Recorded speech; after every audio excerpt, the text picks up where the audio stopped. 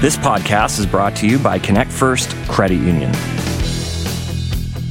You know, we have a really special guest on our show today, and I think it's going to be a great story because one of the things we talk about a lot on What's Next Alberta is about the future of the province, and we all know technology is going to play a big role in that. But, you know, when we stop and sit back and think about success stories in technology in Alberta, sometimes we're left wondering, what is really happening out there? And we hear a lot about the startups and the budding new ventures that are coming our way and which will transform our province in many respects. But sometimes we overlook the very successful enterprises that are already here, making a name for Alberta, for Albertans in the world, you know, changing the way other organizations work and what have you. And today we have a great guest to join us and talk a little bit about that. His name's Doug Van Spronsen, the founder of a great company called Verset, which is a digital strategy firm. And that is truly changing the world of digital. And they've got some unique models. And Doug, I don't want to waste any more time to bring you on the show. Welcome to the podcast. So great to be here. Appreciate it. Tell our audience a little bit about Verset and the company you've built. Sure. Well, I think this has been a story that continues to evolve, and a lot of people have been kind of co-authors in that story. But Verset, at its core, missionally, exists to unlock human ambition. And how we do that is through a process of co-creation. And that process is built to really help build incredible user experiences, software, apps, platforms. So think about digital things. Right. So we built the company with that kind of core belief that within teams, within organizations, within companies, there are big ambitions that are there. Right on. And to get there, we have to think through, well, how do we raise that up within the companies and really transform that into world-leading technology? So that's what we built the company to do. And we've been able to do that with some incredible companies across the world. The company's headquartered here, and we have offices in Toronto and Vancouver, and now in Europe, Paris and Brussels. So it's been a really cool story to see, and we're still riding that dream. You've built a great reputation in the world with large enterprises, you know, doing business with them. How did, you build the confidence? You know, you're starting this business in Alberta, going out to some of these global companies, national companies that you're dealing with to say, hey, take a chance on us and let us help you. I think there's a lot of value that can be created when you look at the world through different lenses. And one of the lenses that we've really focused on is saying, if you look at the history of the globe, the world has never kind of gone backwards in terms of making better experiences. If you kind of think about something that's 20 years ago, it's generally gotten better over time. Totally. It's a one direction kind of street. And so that sort of optimism, I think, is built into a lot of our work. And so when we started thinking about what role does technology play in businesses, how do we create and generate delightful experiences for companies and their customers, that seems obvious, but it's actually really hard to do. And so our job was to sort of figure out how to unlock that and build in a real capability for us, but then also to figure out ways to build that in the companies we're working with. And so I think when we started to do that, companies started to notice. And it is a global world. And from the very beginning, we started around 10 years ago, our clients were global in nature. And I think they were looking for sparks of sort of innovation and ways of doing things differently. And we were able to compile a group of people who were really interested in doing that. And that's really been the ride so far. And that is a pretty novel model, right? Like, because most companies, and if you're supporting the development of a product or solution for another company, you don't want to necessarily transfer all that knowledge to them so they don't need you anymore. Right. So even that, did people say you're kind of a little bit crazy here, like giving away all your intelligence? Yeah. Well, it's actually kind of funny because we like to poke fun at some of our competitors, but I think there is a mindset within traditional consulting that your job is to never leave. Right. You're there to just continue. That's the whole business model is to never leave. But I think what we've observed is that when you're creating, say, a website or an app or a platform, something that's really touching your customers every day in a meaningful way, most of the value accrues in how that's operated. It's not in the building of it. It's how you operate it in perpetuity ongoing. And so I mentioned off the top that we do this through co-creation. Right. And that's a term that's sort of ambiguous. People kind of say, well, what does that mean? Yeah. But for us, I think if you think about a continuum, on one side, you have more push, like directive. So we're helping you give expertise and telling you what to do. On the other hand, you have more pull, which is about how are we coaching, what's within the organization already, how do we transition that into something meaningful? And I think what we've observed is that if we're more on that side, if we're helping co-create these new ideas, bring new products to life, and helping build up those internal capabilities within the companies, there's so much more value creation that comes from that. And it lasts long, right? It is something that actually changes. And so we see a huge future where organizations are able to expand their digital capabilities to impact whatever they are impacting, whether that's their customers or that's internal. And that's a huge joy because there's just a massive amount of fun that can come from making something meaningful. But if all of that goes into creating it and then it withers on the vine after, I don't think our job's done. And so, it does mean that we have to kind of change how we work and how we adopt. But our clients, I think, appreciate that perspective and the results are there. We know that it actually works better over time. So when you go back in time a little bit, or go back in time a little bit with me, if you don't mind, like when you were starting Versed, what were some of the initial experiences you were having? How did you recruit your first employees? How did you convince them to join you? Could you find the talent you needed? How did you convince those first customers to become your customer? That's a story that probably has so many ups and downs. It's hard to, the line always looks like this, but really it's like this in so many ways. I think though, any service business is about people. We have no other asset really. It's people and computers, as I like to say, and computers are all the same. So we can buy MacBooks, but finding the right people is what really matters. And so we've embedded from the start, how do we create a space where people can do their best, where they can really meaningfully contribute to something interesting, and then create the conditions for them to thrive. And that's been a really important part of our DNA from the start. Right on. Because we put that out there, I think it attracts a different type of person. I think actually being in Alberta was a huge advantage to us at the beginning because we were able to be sort of an employer of choice if you were kind of one of these weird people who were really passionate about user experience design or a big, impactful developer. We were one of maybe a handful of companies here that you could work for. And I think that was a huge advantage. So that was a good kickstart. And then globally, it's quite interesting, but Alberta and Canada's reputation more broadly is different. When you work on projects, we have active projects in the UK, in Dubai, all over the world. Incredible. And the reputation of Canada is really strong. And I think there's actually some interesting nuance that has contributed to our success in some ways where people just say, well, they're Canadians, they must know. Isn't that funny, right? Because here, when we sit here, we think like, why would anybody in the world want what we've got, totally. Right? Yeah. And so that's a very cool story. Now, fast forward 10 years, you've built a very significant business. Like how many employees do you have now? We have just over 250-ish. Yeah, incredible, right? Like that's a very sizable organization. And you've received a fair amount of recognition, too, for what you've built. Yep. So I believe you were the EY Entrepreneur of the Year in 2019. Yep. Top 40 under 40. Like, Doug, you've got some incredible accomplishments here. Thank you. Appreciate that. And I'm not trying to embarrass you a little bit, but like you're a little bit of a celebrity on our show. And a lot of people in this province owe their employment to what you've built, which is pretty incredible. When you're looking ahead now in the next few years in Alberta and you see the ecosystem that's building, like what are your thoughts around the future of technology in this province? That's a big topic. It's something we think about a lot, right? Because we kind of depend on this talent pool growing and evolving and changing. And I think there are a lot of global trends that are making that challenging. I think, I spoke to the fact that we could be the employer of choice in a smaller market. That's eroded now with more of a work from home, global workforce mentality. That's actually changed a lot. So, I think I'm an optimist about Alberta's future. Maybe one way to frame it, there's a lot of energy and time when you're thinking about innovation or growing a technology sector, if that's the kind of space you're trying to impact. We tend to think about things from how do we take what we have and create something out of that? What can we build on top of what we have and then sort of go out to the market? And I think that way of thinking, whether it's a company or a university or a city, is kind of flawed. There's a challenge there because it's really focused on the supply side. So it's saying, what does Alberta have or what does an organization have and how do we torque that in a way to make something new? I tend to look at it on the demand side. So if you think about economics, there's supply and demand.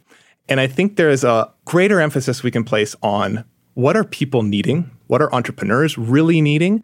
And how do we meet that need versus saying, we have a lot of office space, for example. How do we use it? And I'm not throwing stones at that. I think there's a lot of good that can come from it. But I'm really interested in what we're able to do by really listening to what the ecosystem needs. And how do we create that? And that could be capital, that can be talent, that can be different ideas.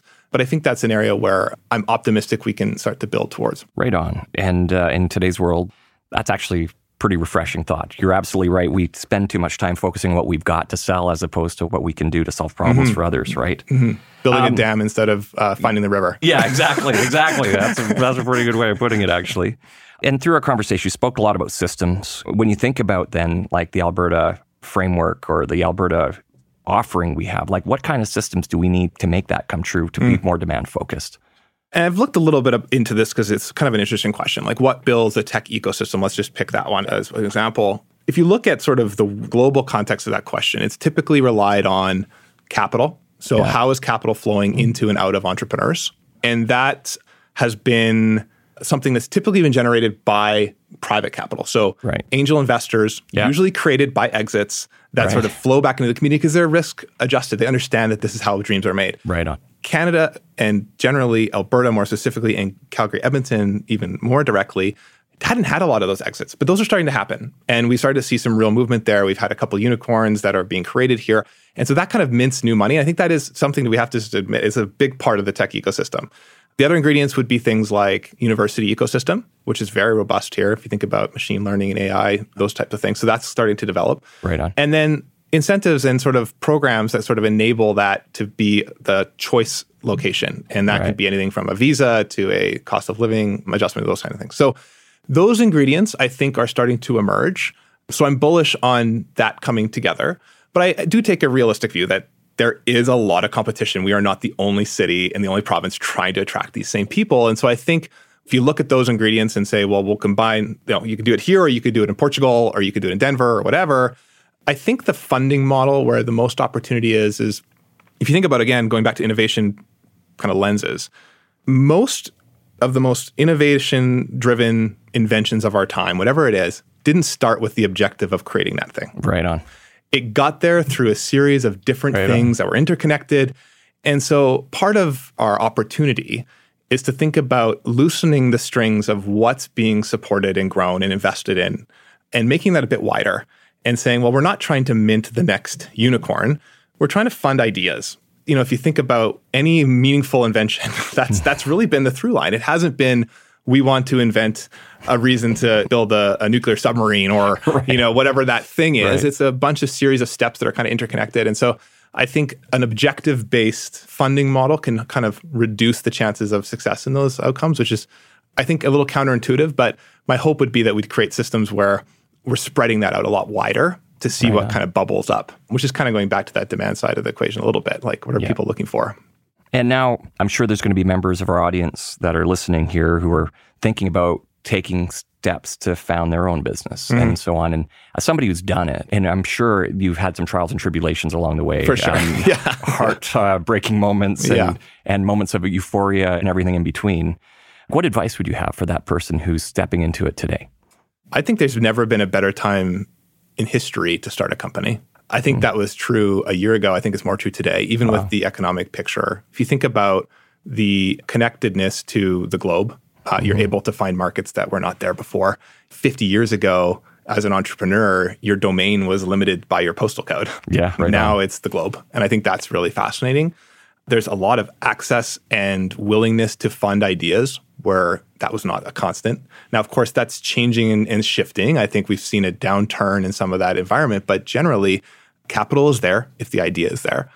So what's really missing, I think, in that question is ambition. Like, how do you take that and move it forward? And so I think for people who are thinking about that leap, some of the best companies in history were born in recessions. Of course, we're not there yet, but there could be. And I think if you think about, that can often create a really good conditions for building something interesting. So I'd say take the leap. It's a well-trodden journey, but there's a lot of folks out there who could do great things if they took the leap. So I would encourage you to do it. I think that's very cool. And as a CEO, and now a CEO of a very sizable company today, give us a picture of what's a day in the life of your life really look like. Is it as easy and as glamorous as it looks like on the outside? Of course, yeah. No, I think it's different, right? I think we look at the world through these lenses. And so the job is to really ensure that that's the way we look at through the world. So that's recruiting, that's helping kind of unblock our own team from what they're capable of. And so the day looks very different every day. Yeah. I'm sure you'd agree, right? Totally. Every day is completely different. A lot of what we're trying to do is sort of close the gap between what Versett is today and what we can be. And if we can make progress along that spectrum, then that's a good day's work. And so for me, sometimes that's dealing with internal stuff. Sometimes that's external. Sometimes that's doing cool podcasts with folks like you. Really so yeah, it really depends, but it's always a joy. You know, you're such an engaging guy. When you agreed to do our podcast, it made my day, by the way. Like, you're a great guest. And of course, I would be remiss if I didn't ask you for advice to us. Like, you actually know a fair amount about Connect First Credit Union. You served on the board for quite a few years. Yeah. So it had a lot to do with getting us where we've arrived at here today. I guess my question to you is, what advice do you have for us for the next decade in trying to become the best credit union we can be? Yeah, I mean, I love that question. I think it's such an amazing opportunity, and this is my time to shower some praise. I think there's been a tremendous amount of value created in the last little while about the things you're thinking about. So I think the organization's on the right track. You know, one of the, I think, important lessons that I've observed, or maybe heuristics around building a lot of different products for all sorts of different companies, is that the context of something is where the value is created. And the kind of dumb analogy is like, if you have a steak, sometimes that's great, and sometimes a hot dog is great. Those are very different things. Yeah. The context really matters, right? Like, sometimes you just want a hot dog. You're at a baseball game, you don't want a steak. But other times you're at a nice restaurant. So context matters, even things can be good. And I think that's something that's sort of been lost in the financial services industry, is like, what is the context that I am in, and how is this actually helping me be better as a person? How do I make progress in my life because of this relationship with a credit union or a bank? I think part of that discovery process is, again, thinking about not how do we retool a bank to serve a need better. It's what do our members need? Right. How do we embrace that? And sometimes that leads you to different paths than what you have. And so I see there being some big opportunity there. And that's an exciting thing. You know, there's so much opportunity in financial services. If you think about it, many of the things that we're doing today are the things we were doing 20 years ago. And will probably be the things we'll be doing in 10, right? But the ways that we interact with that are different. And I think clients are smart, customers are smart.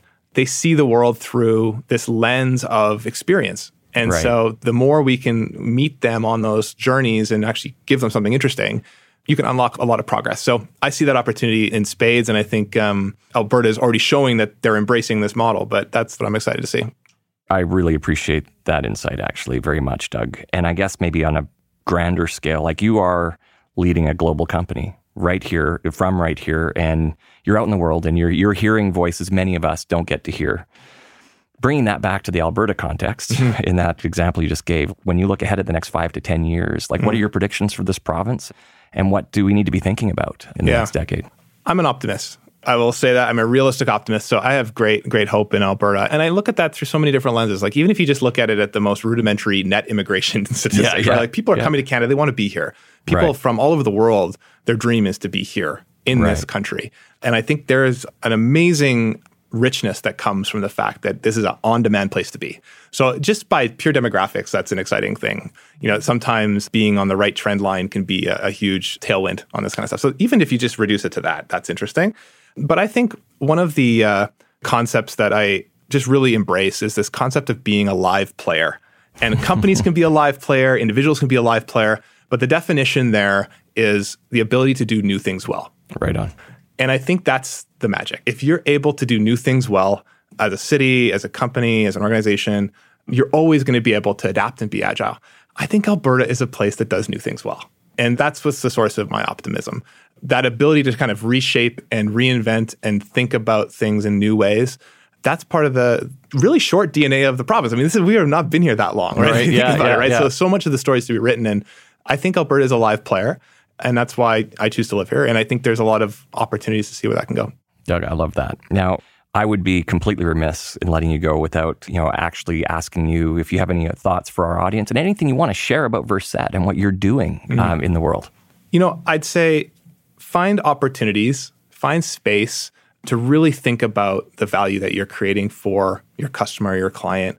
And I say that because there's so much opportunity to kind of close those little mini friction points along the way that can be really meaningful. It can really drive a lot of purpose for your organization to know that you're connecting with those paths. And so I always try to encourage people to really think about who you're serving, how you're doing that, what are the ways of doing that. And I think one of the terms that you've mentioned a lot is kind of, can businesses be beautiful? I think that is a contributing factor to that, to really think about that full view. And man, it's exciting to sit down with entrepreneurs, with leaders, with teams who have this ambition. They're trying to figure out how to unlock it. And it usually starts with that spark of saying, well, where are those friction points and what can we do about it? What's possible here? And that's always an exciting part. Doug, thank you for being on the show. You are an awesome guest, and I'm so glad to have had you here. This is an absolute privilege. Appreciate it. Oh, thanks, Doug. Next steps. Doug is a great guest, and he's given me a lot to think about. I hope he's shared some things that have given you something to think about. And I just want to go over some of them because there's some really thought-provoking ideas here from an individual who's built a really, really successful business in our province that has gone global. And that's, I think, a really important point here. It's not just somebody who's doing business here, somebody who's identified ways to solve problems for businesses around the globe. One of the things that he mentioned was how important it is to recognize that success breeds success. And now that we're really starting to see some success in our province, in Calgary and Edmonton and across the province, we're starting to see that convert into the reinvestment in new business ideas. One of the things he said is how important it is that we're funding these new ideas and ensuring there's free-flowing access to that capital. And that ecosystem is starting to get created, which I think is a reason for optimism for all of us.